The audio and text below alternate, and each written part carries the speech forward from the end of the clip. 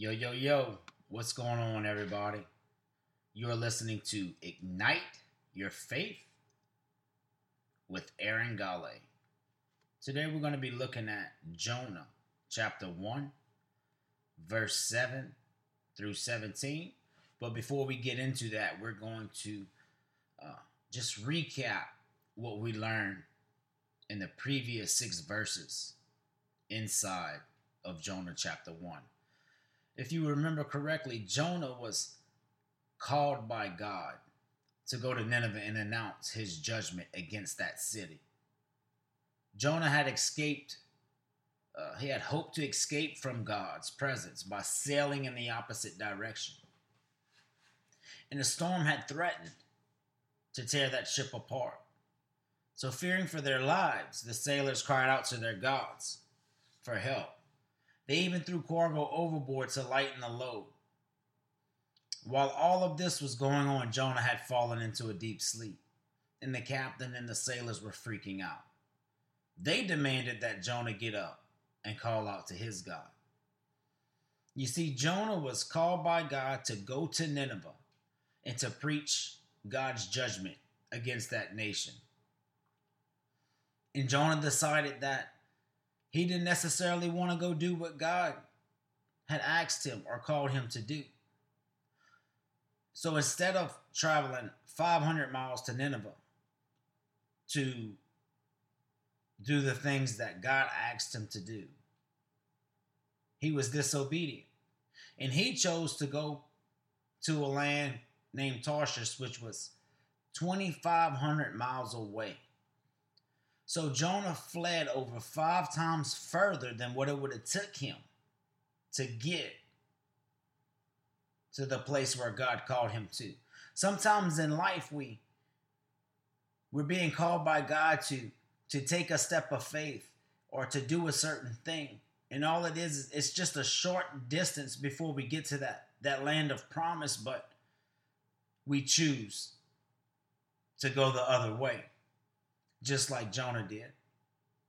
Jonah was on this boat in this hurricane, this horrible storm, and as he was on this boat and inside of this storm, he went to sleep.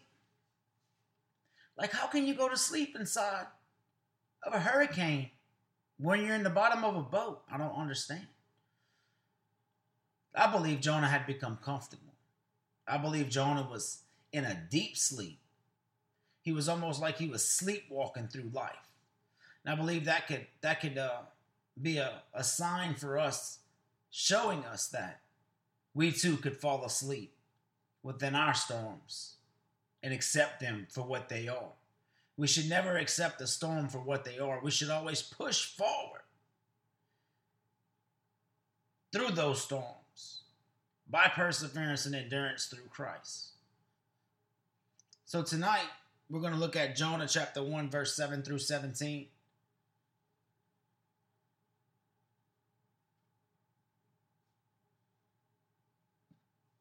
And before we do, I want to ask you this question. Have you ever fallen into a deep sleep spiritually because you decided to run away from God's presence? You see, several months ago, I was in probably the worst battle I've ever been in my life. I was battling severe anxiety and depression and insomnia. There was nothing wrong with me. Everything's going right. My marriage is great. My kids are awesome. Everything's good at work. And out of nowhere one day, I start to feel different, and it was a gradual process. It just didn't all happen in one day, but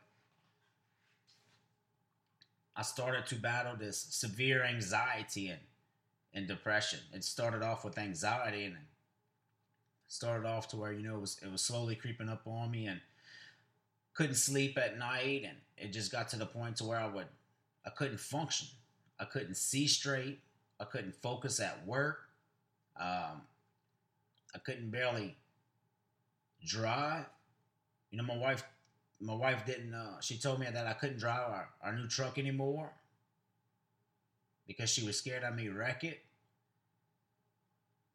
I got to the point where I told her that I actually hated my life. And that's a serious thing, because in my family, suicide and bipolar and all of those issues are very real, and the enemy has had a hold over my family for generations through those things. So whenever I say I began to hate my life, that was a scary thing. I didn't accept it. That wasn't who I was.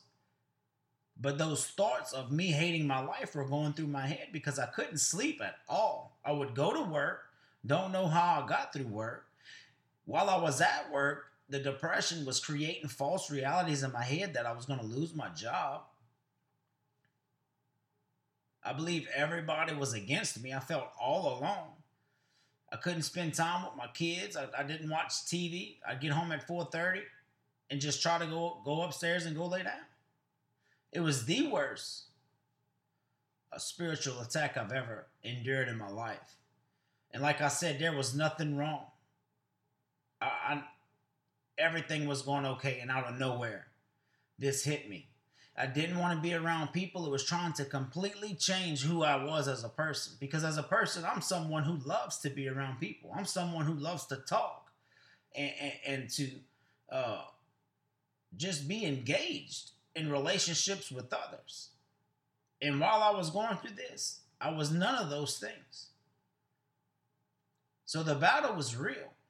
I remember going to church one day and just going up to the front where they was praying for others and just breaking down and crying. Just so tired. Not knowing why. Just so tired of the struggle.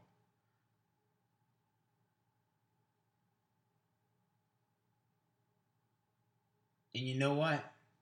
God showed me 2 reasons why I had to go through that particular storm. I was clearly under attack spiritually. And I believe I was partly to blame for allowing that attack to come upon me. Unknowingly, I pulled away from God. I wasn't reading my Bible, praying, or serving in ministry the way that I should. So I was just like Jonah. I was running away from the calling that God gave me. And because of that, I was unhealthy spiritually. So I want to encourage you, do not be ashamed of your struggles, because we all go through tough seasons and experience difficulties. Your struggle is your story, and your story is your gift to others. Here is some good news. We're all in this together. Tonight we're going to try to answer this question. Why do I have to go through storms? The first point in my outline, or the first point within this message that I would like to talk to you about, is embrace your storm. Jonah 1:7-8 reads, "Come on," the sailors said to each other, "let's cast lots. Then we'll know who is to blame for this trouble we're in." So they cast lots, and the lot singled out Jonah. Then they said to him, "Tell us who is to blame for this trouble we're in. What is your business? And where are you from? What is your country, and what people are you from?" Jonah was identified as the cause of the storm because the lot fell on him. The sailors began overwhelming him with questions. They wanted to know which god Jonah had offended and who they could blame for their current circumstance. They were looking for a way out, a remedy to save them from their current situation. Isn't it ironic when we're going through a tough season, or we are in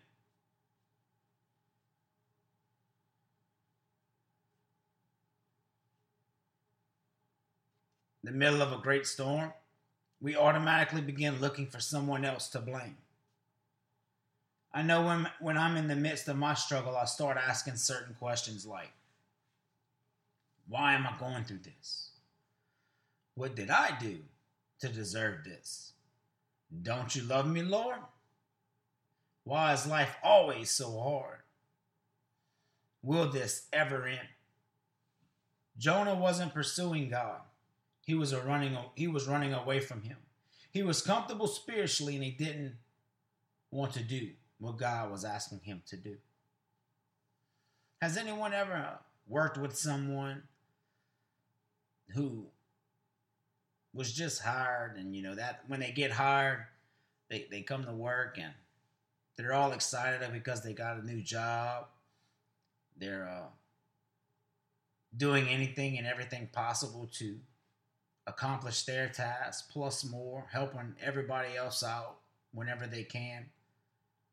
Just all around in a great mood. Just they embody a great attitude, and you want to be around them. And then over time, as time goes by, that person may begin to get comfortable at work.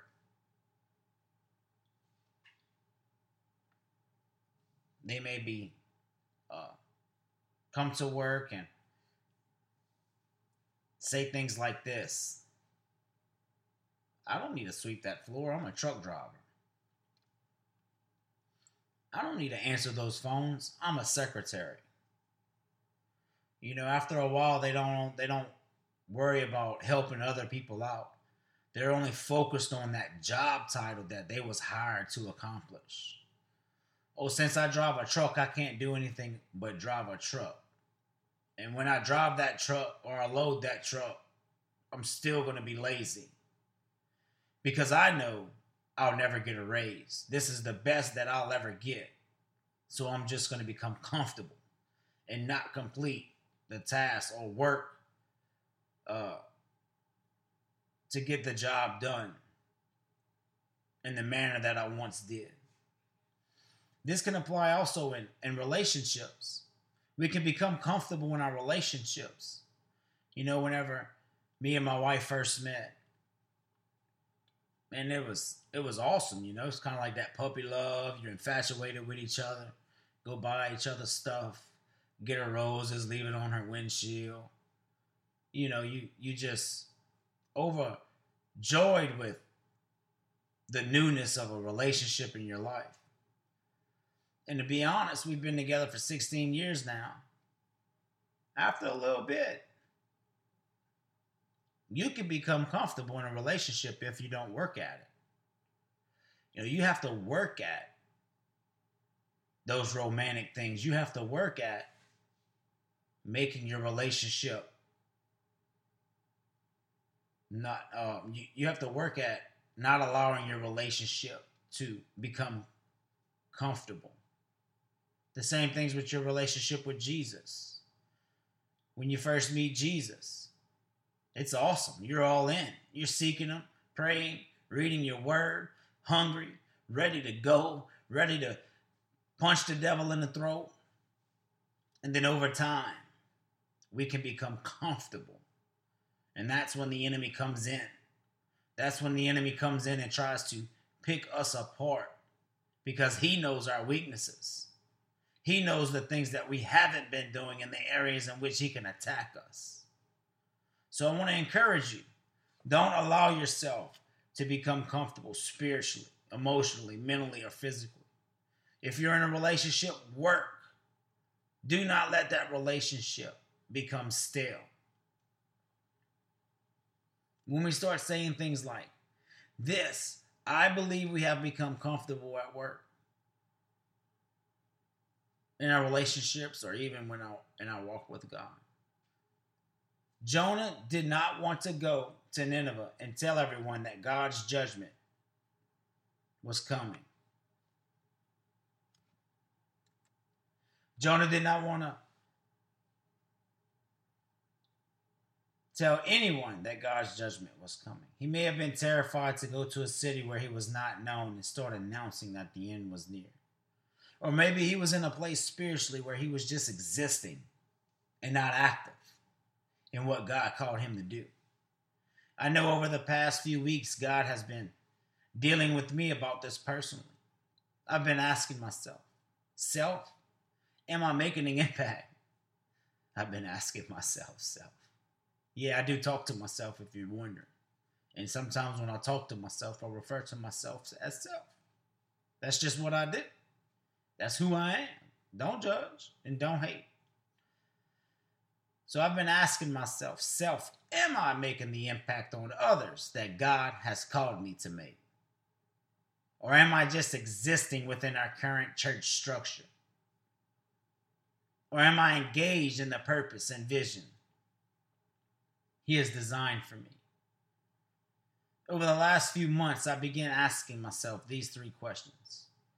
Am I just attending Wednesday and Sunday services, or am I involved in furthering God's kingdom by being involved? Am I adding value to anyone other than myself? Have I allowed any excuses to keep me from serving my family, my church, and my community? You see, when we convince ourselves that our excuses are real, we put a lid on the potential that God has placed inside of us. When we convince ourselves that our excuses are real, we put a lid on the potential that God has placed on ourselves.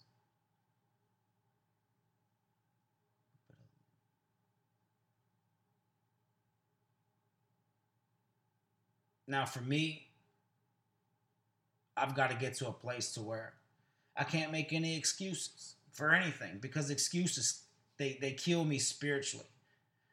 Those excuses lead me to begin to justify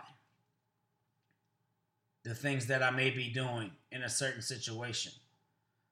When I make excuses like, oh, I can't make that because I can't attend that small group because, my schedule just doesn't allow it. Or I can't get up early in the morning because it's so hot during the day, so I'm not going to read my Bible that day. Or I don't really have time to pray. Or, I want to be delivered from the grips of addiction. But I just don't want to eliminate those people in my life that I've been around the past few years. You see, when we convince ourselves that our excuses are real, we put a lid on the potential that God has placed inside of us. So when we make excuses, the potential that's inside of us is kept in. Our greatness will never be released if we continue to make excuses. We have to get to a place to where we don't accept any excuses in our lives. And I promise you, when we do, it will be the most alive spiritually we've ever been. It's such a great place. It's a place of trust. It's a place of boldness. It's a place of, I'm not going to allow these things to happen to me anymore. I'm not making any more excuses. I'm going to be responsible for my personal growth. I'm going to be responsible for my personal relationship with God. I'm not going to make excuses anymore. To be completely honest, sometimes I don't feel like showing up at 5 o'clock to help that evening service out. Sometimes I don't feel like staying after the 12:30 service for a dream team meeting. Sometimes I don't feel like signing up to serve on a team, or I don't feel like leading a small group. We all hear these voices, and some are valid. However, they can keep us from reaching our full potential in Christ. Now, I want you to be honest. Nobody needs to raise their hand here. But have you ever said to yourself, self, there it is again. I like to talk to myself, y'all. Have you ever said to yourself, self, I can't wait for this Sunday to be over because I'm not on the schedule to serve for the next 3 weeks? I want to caution you. If you ever caught yourself saying or thinking these things, this is a sign of burnout. It is also an indication that you may have become comfortable and are not pursuing the calling that God has placed on your life. If this is you, I would like to encourage you to speak to your small group or dream team leader. We want you to serve in the area that God has called you. Burnout is not a fun place to be. I had become comfortable spiritually due to burnout, and without even knowing it, I was running away from the presence of God just like Jonah. When we run away from God's presence, we invite spiritual storms to come in and wreak havoc on our lives.